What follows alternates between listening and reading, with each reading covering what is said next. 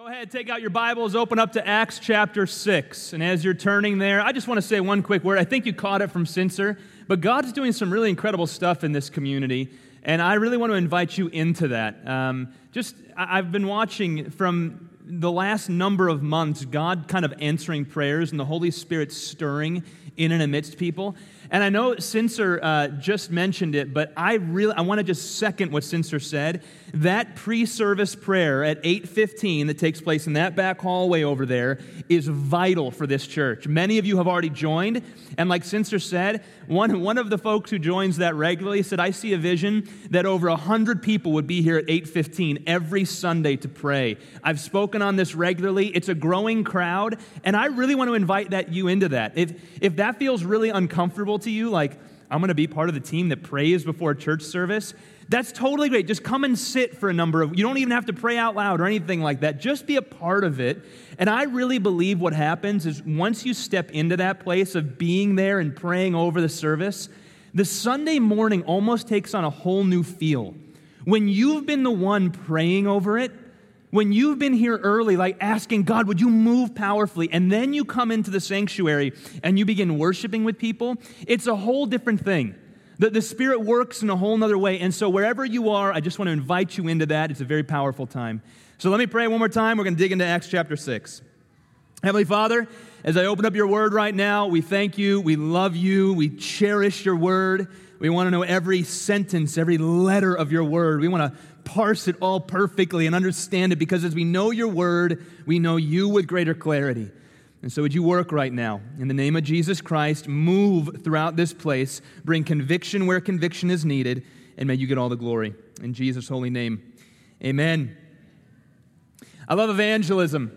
I love going out sharing the gospel with people, and one of the things I regularly hear from folks when I go out sharing about Jesus Christ with folks is that they love Jesus Christ, or at least they think they love Jesus Christ. They love a version of Jesus that they've told themselves who Jesus is, but they don't really love the whole organized religion piece of it. They love the concept of a character named Jesus, but they don't like the whole do it in a group setting. They don't like the budgets. They don't like the organization. They don't like the buildings. They'd rather just do Christianity all on their own. They're more spiritual than they are those who are truly determined to follow Jesus and all of his teachings. I hear this all the time, very regularly. And frankly, I think sometimes that idea can seep into many Christians' lives, even those that are part of the church regularly. Like, do I really need this body? Do I really need this community? Isn't it almost easier to just have my relationship with Jesus and do that on my own? I call that Lone Ranger Christianity. And I just want to say right at the front of this message today that I believe one of the greatest threats to your spiritual health would be Lone Ranger Christianity. So if you're watching online and you've never been a part of a church, you've never been deeply plugged into a community, here's what I want you to know. One of the things that will be the greatest threat to spiritual growth in your life is attempting to go about your Christian faith solo. You won't find it in the Bible. You never find Lone Ranger Christians in the Bible. You always find them in community with each other. Lone Ranger Christianity is a great error for the reason that God has structured his church with specific leadership. He's given us all these instructions of exactly what his church ought to look like. He's given us guidance. He's told us what the different offices in the church should be. He's given us all the structure that we need. And in fact, as I love how Kenson says this so often, Kenson, the other person who preaches from this pulpit very regularly, what he oftentimes says is for us to look at the church, the actual organization, and to say we don't like you, but we like Jesus, is kind of like looking at a husband and saying, we like you, but we don't like your bride. We think she's pretty terrible. Well, that would be an insult to the husband. And the Bible says that the church is the bride of Christ. And so to say you don't like the church is to really not like the bride of Christ, which is a pretty terrible thing to say to Jesus. My question to you is this. In your heart of hearts, I know you're in here today, so there's an element of your faith that certainly is not Lone Ranger Christianity. You're here, and I'm glad you're here. And for those of you that are joining online and wish you were here, I'm speaking to you, you're included in that, okay? However, are you truly committed to your church family? I mean that like really deep. We use the word family in this church all the time to describe what we are. We're a family. Now, I want you to think about your family, okay? And I want you to think about the commitment level you have to the people in your family. Are you committed to your church family the way we ought to be committed to our earthly biological family? You know, one of the things that happens in earthly biological families is that when things get hard, you don't flee, right? That's one of the defining characteristics of a healthy earthly biological family, at least, is that when you hit roadblocks, when you hit stumbling blocks, when things are hard, when you're disagreeing on ideas, on ideology, biological family, what a healthy family should do is they look at each other and they say, I have a deep love for you, and we're working through this conflict together. Are you into this family the way you ought to be into a healthy biological family? See, I think what happens is when you're not committed, when you have a sense of Lone Ranger Christianity inside of your own heart and you come into a church like this, what happens is you realize over a period of time that the church is not perfect. Actually, the deeper you get into the church, the more you realize that everyone involved is sinful, messy people. And there's all this sinful, messy stuff that happens behind the scenes in real relationships that take place. And the deeper you get into a church family, the more brokenness you see in the lives and the hearts of all the people involved in the church. If you have one foot out the door because you kind of have this Lone Ranger aspect about you, the second you see beneath and you really get a sense for, oh, they're broken people, then it's very easy to leave. But if you determine in your heart to love the church because God loves the church and He's not leaving the church despite the fact that we're messy, broken people, and you're going to see it through, there's power in that. There's strength in a church like that. We're returning in our study to the book of Acts. Last week, we took a week to focus in on Easter. We looked at Luke 24 and the resurrection stories, and we're going back to Acts. Now, let's just recap where we are. We're starting Acts chapter 6. At Pentecost was the moment when the Holy Spirit, after Jesus had ascended on high at Pentecost, the Holy Spirit flooded down on the New Testament church. And largely what we've seen in Acts 1 through the end of 5 so far is the Holy Spirit working in Jerusalem, that's the geography we're largely working with so far, among Jewish believers. Remember, when Christianity was birthed, it was birthed out of Judaism, and it was really kind of a sect of Judaism. It was right around the temple. They were still gathering around the temple at times, and there were very Jewish people who had accepted Jesus as their Messiah. Later on in Acts, the gospel is going to go to all the nations, and Gentiles, non-Jews, are going to be welcomed in. But so far, we're very much still in the early, very Jewishly, if that's a word, Jewish cultural parts of this story. And we've seen highlights, but we've also seen some strong difficulties they've gone through, right? Think of Ananias and Sapphira, whose lives were taken from them for lying about how much they were giving to the church and keeping back some for themselves. Think about Peter and John being thrown in prison and threatened with more persecution if they didn't stop preaching the gospel. They've got threats from without, meaning threats coming from outside the church, and threats from within. And all the while, Satan's working behind the scenes trying to tear them down. I think I shared this a while ago in one of the first sermons. It bears repeating at this point. If you really want to study the book of Acts, you have to read the book of Acts and the book of Revelation simultaneously. Okay? The book of Acts tells the story of the first 30 years of the church through an earthly lens. Here's the events that took place. The book of Revelation largely tells the story of those first 30 years through a spiritual lens and shows you the spiritual warfare that was being waged on the church. That Satan was always behind the scenes waging warfare on God's people. Now, today what we're going to see is we're going to see another conflict. And we're going to see how the church addressed conflict that came up within the walls. What do? Do they flee? Or do they act like a family, find a solution, and move forward? So 3 parts today. I want to understand what is the conflict in these few short passages, what's the solution they come up with, and then what's the effect of them laboring together as a family. Conflict, solution, effect, okay? Let's start with the conflict. Acts chapter 6, verse 1. We read this. Now in these days, when the disciples were increasing in number, a complaint by the Hellenists arose against the Hebrews because their widows were being neglected in the daily distribution. Pause. All right? We're only covering about 6 or 7 verses today. So first verse tells us the conflict. Let's dig in. The first thing we notice in this story is that it begins with the reality that the early church community was growing. Okay? So there's disciples being added to their number every day. Remember what I was telling you. Christianity started in Jerusalem as a sect of Judaism. And the Jews at the time were meeting in all these different synagogues throughout the area. They gather at the large temple in Jerusalem from time to time. And all of a sudden, many of these different Jews were putting their faith in Jesus, and that group was growing. And we see this tension between the Jews in Jerusalem and the Jews who believed Jesus was their Messiah, the early Christians in Jerusalem. They're kind of coming into conflict with each other. But this group of Christians is beginning to grow to the thousands. Just think, in this small community, this city in Jerusalem, this group is growing and growing. Now, here's something we know about any organization.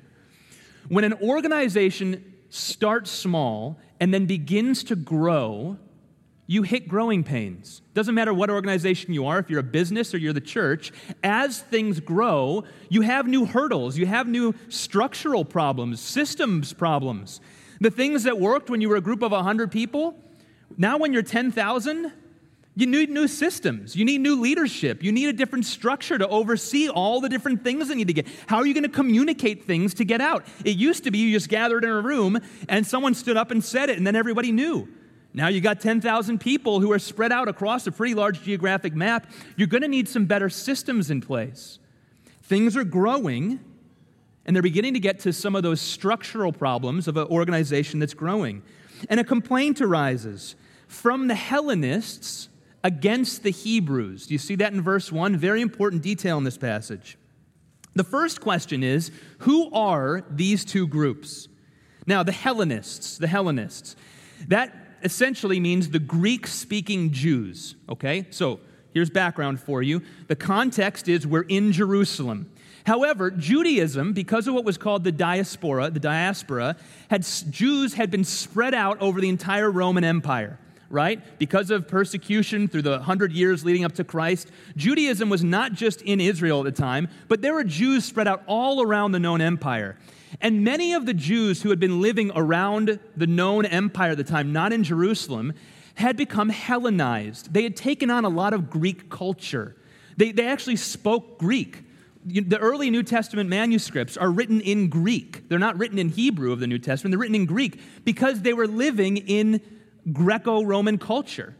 And so you have Jews spread out around the globe at the time who were very Greek-Roman in their culture. Those are the Hellenist Jews who find themselves in Jerusalem in this church.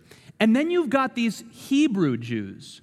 They're kind of from Jerusalem. They're steeped in Hebrew culture. This is a clash of cultures. Now notice, they're all Jews, right? They all come from the same religious background. They all have this new identity in Jesus.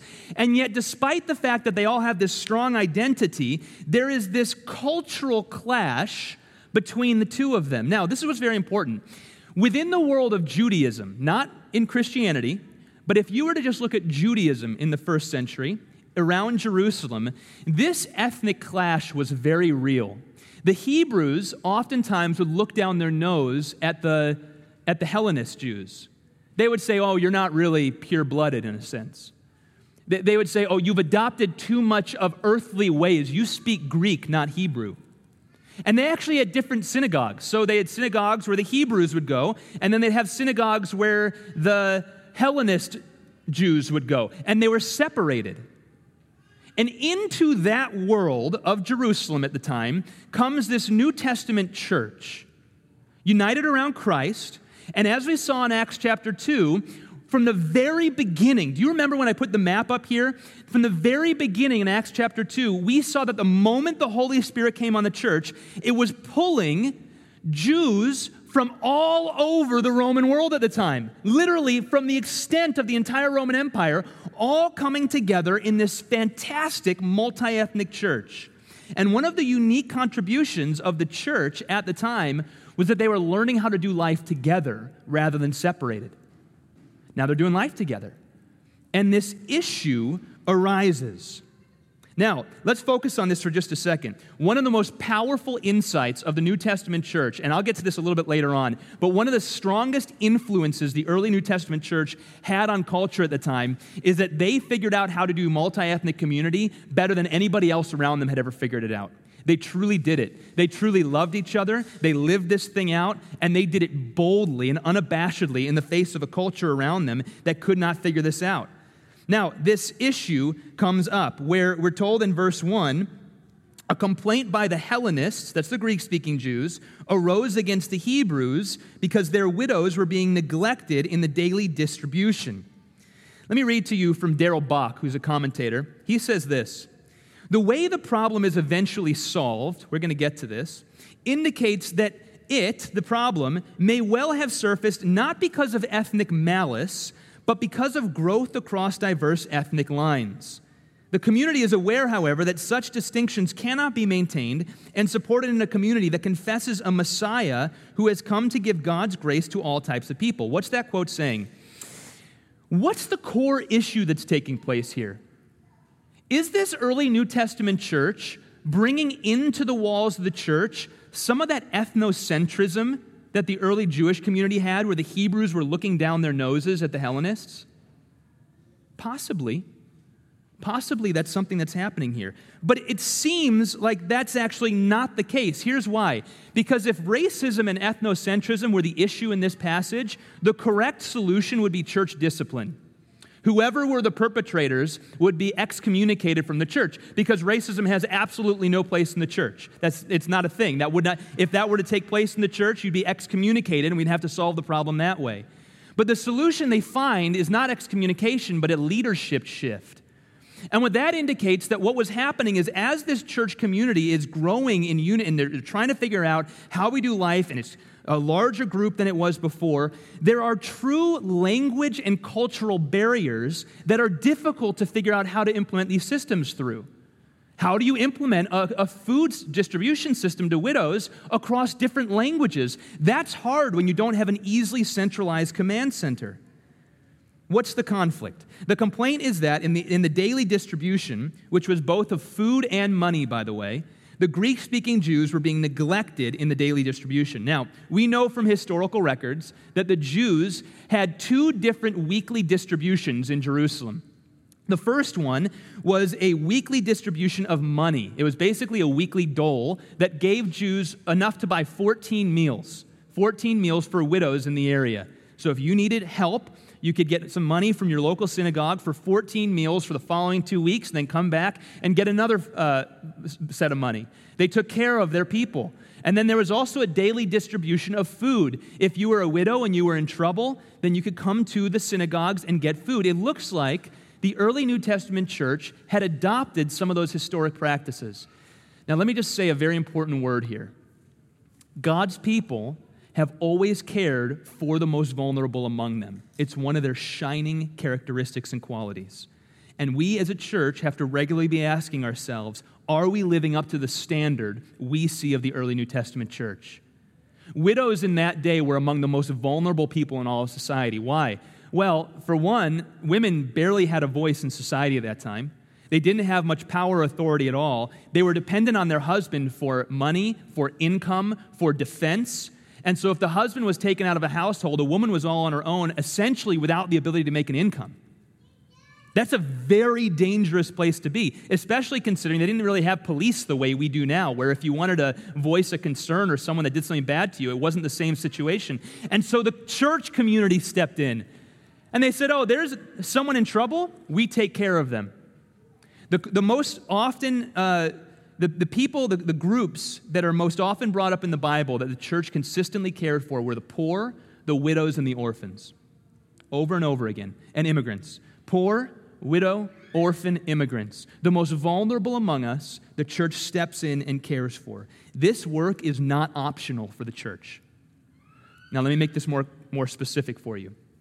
Sometimes when I say a line like that, this work is not optional for the church, what you hear is, my church is going to take care of that. The organization I belong to is going to take care of that. No. This work is not optional for a Christian, because Christians together are the church. Is your life marked by a consistent and deep concern for the most vulnerable among you? If not, then don't expect your church to be, because you are your church. Do you get that? If you want to see your church living this out, it starts with you living this out. That's the problem. Now let's examine the solution they get to. Starting in verse 2. The 12, that's the 12 apostles, summoned the full number of the disciples, and they said, "It's not right that we should give up preaching the word of God to serve tables. Therefore, brothers, pick out from among you 7 men of good repute, full of the Spirit and of wisdom, whom we will appoint to this duty. But we will devote ourselves to prayer and to the ministry of the word."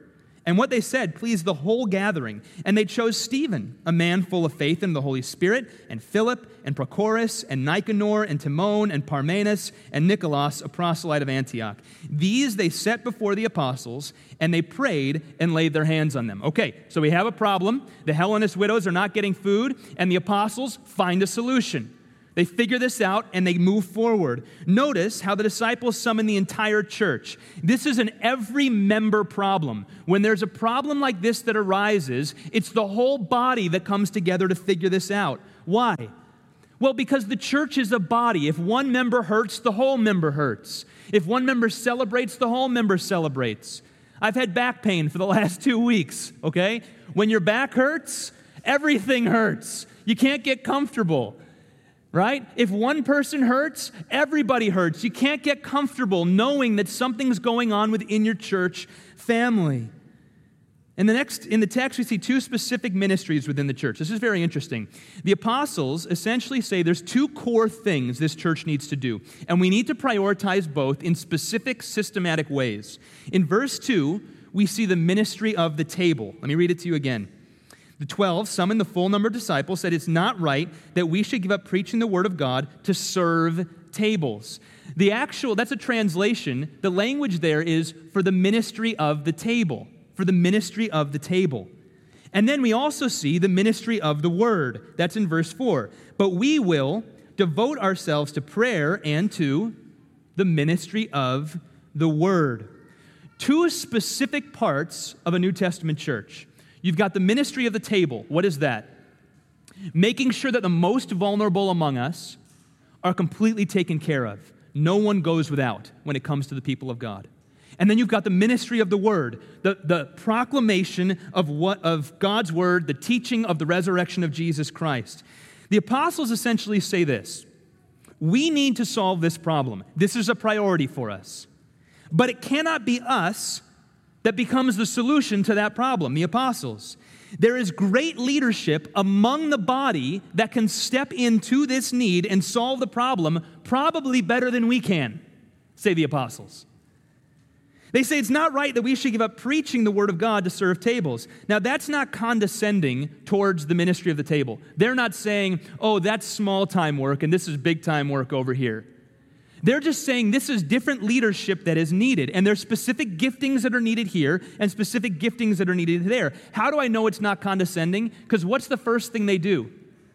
They take 7 strong leaders from the church community and place them over leadership of the distribution of food and money to the widows. So it needs real leadership.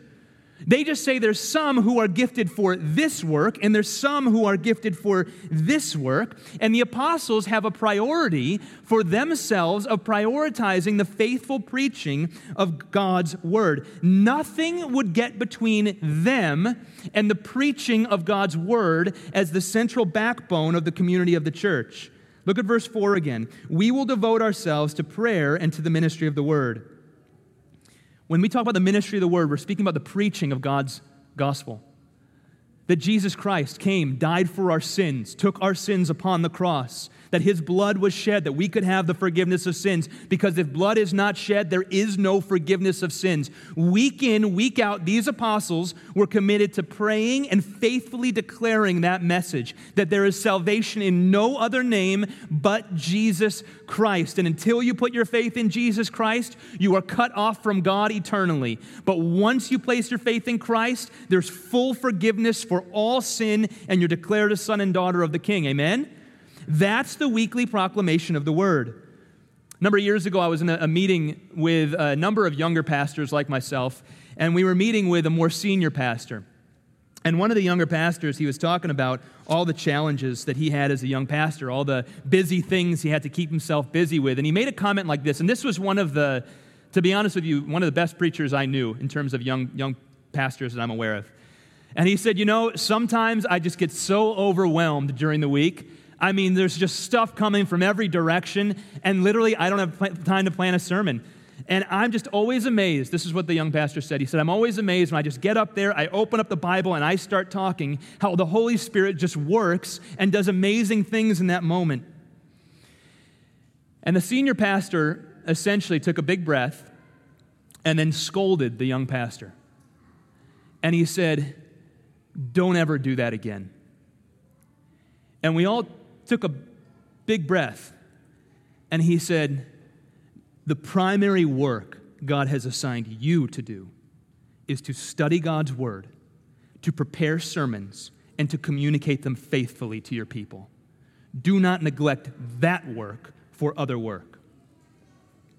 The work that pastors are called to is very important. I need you to understand this. It's not I don't want to prioritize in a way that the Bible doesn't prioritize it, but the apostles knew they had to dedicate and devote their time to this because this is an easy one to get really wishy-washy on. And if pastors suddenly slip into not faithfully exegeting God's word and preaching it with clarity, there's trouble for the entire church. The church is not just a social justice warrior movement. At the center of it is the faithful preaching of God's word. That's why pastors are trained in the original languages. And when I study each week, I want you to know what happens behind the scenes. When I'm preparing messages, I'm doing translation work. I'm getting down into this so I can faithfully understand all the nuances and what are the controversies with the passage, and then how do I communicate that properly? This work cannot be set aside. It's part of the central backbone of what we do of a community. Further, within the community are all sorts of gifts. Look, the work God has assigned me to do is what I'm doing right now. You don't want me overseeing the finances. That would not be a good use of my time. You don't want that. You want somebody from within the church body who has faithfully skill sets within finance so they can oversee that area of the ministry. You don't want me overseeing all of the counseling. I do a lot of counseling as a pastor, but there are people who are far more gifted at counseling than I am. And we need those people with incredible counseling skills to be raised up and to step into leadership to care for people in that way. See, this is what the body is. We all have assigned roles. Do you know your role, and are you using your gifts to bless this church? If you don't know your role, begin getting plugged in and just invest in the church. That's what you do. Don't wait till you invest all your skill and time into the church. See where God blesses you when you pour out into the church, and then you begin to hone in on it. Now, let me walk through what I believe are 3 threats facing the modern church. 3 threats right out of this passage. Number 1, I think many churches fall into one of these 3 threats. Number 1, many pastors become so overwhelmed with all the growing needs of their local church, and they focus all their time on the ministry of the table. As a church grows, there's many important needs throughout the week that need to get tended to.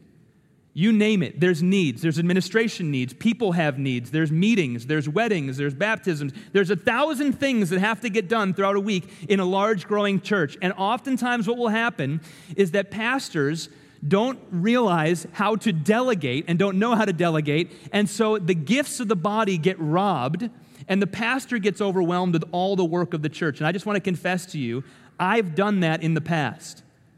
I've done that where I've tried to hog all the work, not realizing that's what I was doing. And the last number of years, one of the things the Lord has deeply put on my heart is to keep pouring out the needs of the church to you in order for you to step in. Now, 2 things can cause this error. Number 1 can be pastors who don't release work to the body. And number 2 can be congregations who don't step into real leadership that is needed. Both are needed. We need you to step in. This is further threatened, this particular need is further threatened by what is oftentimes called the seeker-friendly church movement. What is the seeker-friendly church movement? A seeker-friendly church is a church that has made it their commitment to be as entertaining as possible. So they have all the lights, they have all the fog, they have everything you would expect if you were to go to a Rolling Stones concert. And they're trying to make this as entertaining as possible because that's how they think they can reach the most amount of people, is if they can compete with the United Center on the concert, then they're going to actually attract more people. But when you do that, all of a sudden the pastors become CEOs of businesses. And that's why the seeker-friendly church model is not in alignment with God's Word. We don't need church services to be entertainment. We need them to be honoring to God's Word and the faithful preaching of God's Word, consistently and with clarity. Threat number 2, the church forgets that the ministry of the table needs real leadership. There are many, many areas of real vulnerability among God's people and within our city that need all of you to step in and offer real leadership towards. I love this quote from John Stott. He says this: "We cannot proclaim the gospel of God's love with any degree of integrity if we don't exhibit it in our love for others." Notice how he's talking about integrity here. "Nothing is so damaging to the cause of Christ as a church that is torn apart by jealousy, rivalry, slander, and malice, or preoccupied with our own concerns." See, if we're so focused on our own concerns and we don't realize the vulnerability of people around us and the challenges they're going through, and we don't actually get out of our own little world and step into other people's brokenness and lead the ministry of the table, that's the mercy ministries of the church that care for the vulnerable. If we don't step into those places, we're forgetting what used to be a central component of the early New Testament church. Let me tell you a couple places that are incredible. We have a ministry called Bread of Life. Drew and Allie, I've spoken about you guys regularly in the work that they are doing. They go downtown to the Thompson Center, and they have an entire ministry that those two are leading with a whole group around them, caring for the homeless in our community. And once a month, they go downtown, they're partnered with a number of other churches, and they bring care and prayer and conversation and goods and food and socks and clothes, all the things that the homeless around us need. We're in an area where there's a lot of homelessness, and those are real needs. And can I just tell you, if you're hearing this service and you're like, I should be stepping into a table ministry, step in there. I was just talking to them last week. They need more people on their team serving once a month. Can we do that? Can we do that? Yeah, we can. I know you can. Okay? Step in. Bread of Life. You can find all the information online. We have an adoption ministry. My wife, Sarah, in the back there in the green shirt. I love that woman very much so. She leads our adoption ministry, caring for the most vulnerable among us, orphans, making sure that they find homes. We are seeing adoptions all across this church because of our adoption ministry. We're beginning an abortion ministry, and I need more leadership. I'm just telling you right now, I need at least 3 more people to help step into leadership of this. We're going to be providing care for women with unplanned pregnancy, holistic care from housing to education, to care for their children, to adoption services if they need. I need leadership on that. Help me. Email me if you can't figure out how to get into any of these. It's all online, but I need your help. You see what I'm doing right now? I'm telling you what the needs are, and if we're going to be a faithful church that lives out this passage, I need everyone to jump in. We've got an incredibly talented body in this church. Let's serve the most vulnerable among us. Threat number 3, the church becomes simply a table ministry organization. This threat is the most common among us, and I'm seeing it take place among many churches that I once thought were very faithful churches. What is the table ministry? It's a very important ministry of the church. It's the mercy ministry. It's stepping into vulnerableness and brokenness around you. That is part of what a church does. But the church is more than a table ministry. Notice the apostles said, we will dedicate ourselves to what? Prayer and the preaching of God's word. When churches begin to become simply social justice movements, they fail to be churches. In fact, I don't even like to use the word social justice. I use the term biblical justice to make sure we're communicating what justice is. Justice is written in the Bible. There's an important ministry of table ministry stepping into brokenness. But when churches forsake the faithful preaching of God's word and building their entire church off of what does the Bible say, how do we teach this with clarity, then they're no longer a church. They're an organization perhaps committed to a good deed, but they're no longer a church. They must prioritize the Word of God in the center of it. In our modern day of the great social justice movements, many are in danger of this, and many churches have already slipped over the edge, unfortunately. Now, there's something very interesting that takes place in this verse. Verses 4 to 6, they nominate 7 men. The first one they lift is someone that's described as full of the Holy Spirit and wisdom. Here's a question for you. Would others around you describe you as full of the Spirit and wisdom? If you want leadership in the church, you need to be that person. You need to strive for it. You need to wake up every day. You need to lean into Jesus Christ. You need to become that person so that when needs arise, we tap you on the shoulder and say, will you lead? They choose 7 men to step into this place. And notice, these names are very interesting. This is the little catch you might not catch just reading it right out of the gate. All 7 have something in common. They're Hellenist names. They chose 7 men from among the Hellenist community within the church to step in and solve the problem. Not only could they have helped with the language barriers, but those who were being neglected would see their own in leadership and know that there was voices for them on the other side. They were going to be cared for. Now, this early New Testament church could have made a decision at this point. They could have fragmented along ethnic lines, couldn't they? The Hellenists and the Hebrews are having this clash. The widows aren't being met. And they could have made a decision. This would be a whole lot easier. I mean, look at these language culture barriers. Wouldn't this just be easier to kind of have a crew over here and a crew over here and do it our own way? Sound a little familiar? Wouldn't it just be easier to do it our own way? But notice what they do. They prioritize this clash that's happening and this disagreement. The apostles find out about it. They immediately gather the entire church. They bring it the needs.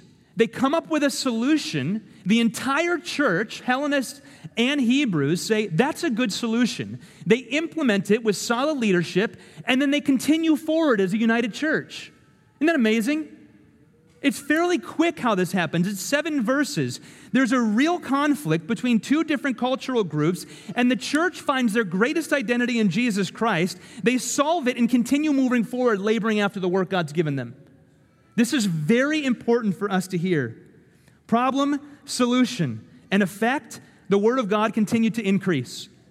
And the number of the disciples multiplied greatly in Jerusalem, and a great many of the priests became obedient to the faith. Author Tim Keller, who many of you know, wrote a wonderful article recently. And he was summarizing a book called Destroyer of the Gods by author Larry Hurtado, who's a historian writing about how Christianity overcame the Roman Empire and all the gods in the Roman Empire. Great book. And Tim Keller summarizes 5 key distinguishing markers of the New Testament church. Let me read these to you. And I'm paraphrasing in my own words, so these are my words summarizing Tim Keller's words, okay? Number 1, the early New Testament church was radically committed to forgiveness and reconciliation. We see that in this passage. Forgiveness and reconciliation in the name of Jesus Christ. Number 2, they were radically committed to a holy sexual ethic. No sex outside of marriage. Number 3, they were radically committed to an anti-abortion stance. We've covered that in depth in this church. Number 4, they were radically committed to caring for the poor. We see that in this passage, don't we? And number 5, ready? They were radically committed to being a healthy multi-ethnic church. Those 5 things set them apart as a community. And look at this interesting verse here at the very end. It says in verse 7, the word of God continued to increase, the number of the disciples multiplied greatly, and listen to this, a great many of the priests became obedient to the faith. Isn't that interesting? They're committed to this different way of doing things. Here are these people in the Jewish synagogues in Jerusalem. They had the Hellenist synagogues and the Hebrew synagogues, and they did their own thing. And then the Christians step in, and they all come together. They find their highest identity in Jesus Christ. When there's conflict, they find solution, and they move forward, and they seem to be a family. And the 2 different sides look in, and all of a sudden, all the priests go, that seems to work pretty good. Striving after being a healthy multi-ethnic church is a huge value of what we do, especially here in the South Loop, where this is a very multi-ethnic community. We're in the center of downtown Chicago, right? What we do here is not accidental. We're pursuing this thing. Why? It's straight out of the Scriptures. But notice the principles in play. Our highest identity is in Jesus Christ. When conflict inside the church arises, we put leadership into it immediately, we solve it, and we strive together, offering forgiveness and reconciliation and striving after the mission God's given us. Isn't that amazing?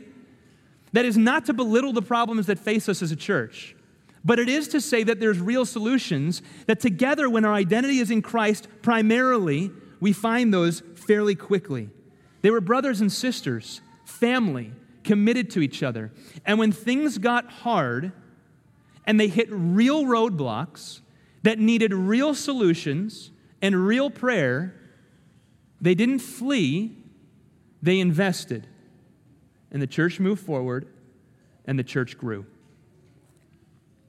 This kind of Holy Spirit-filled unity drives gospel growth. Drives gospel growth. Lone Ranger Christianity will not drive gospel growth. It's the church. It's the bride of Christ. Now, let me close with something very important here. Ooh, I'm running long. Okay, let me close with something very important. This passage is oftentimes used to talk about the beginning of what we call our deacon ministry, Acts chapter 6. I actually think that's a misnomer. One of the reasons this passage is used to describe the deacon ministry is because the term deacon is used a handful of times. The word deacon just means servant. Diakonos means to serve in the verb form, or in the noun form, diakonion is just a service, the service of the table, the service of the word. But it's not actually describing a formal ministry. I think what happened in church history is this became kind of the principal way of eventually, once the church got really organized, forming the deacon ministry. In 1 Timothy chapter 3, a later book in the Bible, one of the last books that was written, they have a formal ministry called the deacon ministry. And we have a deacon ministry at this church. If you can put the slide up of all of our deacons in this church. Here are those who are serving as deacons in this church. And I know it's hard to see this on the projector here with the lighting, but here you can see our deacons that serve faithfully here in this community. And what are they? Deacons are set apart ministers of the word to care for and step into brokenness and care and prayer for the needs in the community. Each of them oversee a variety of different ministries in this church, and they serve. Again, the word deacon means to serve. They're stepping in and caring. Oftentimes what will happen is a need arises in the church. Someone will reach out to me and say, man, I'm really struggling with this. I'll meet with them first. I'll care for them. I'll send them in the right direction. And then I'll bring a deacon alongside them who can offer additional care and prayer and kind of sustained walking with them through a season.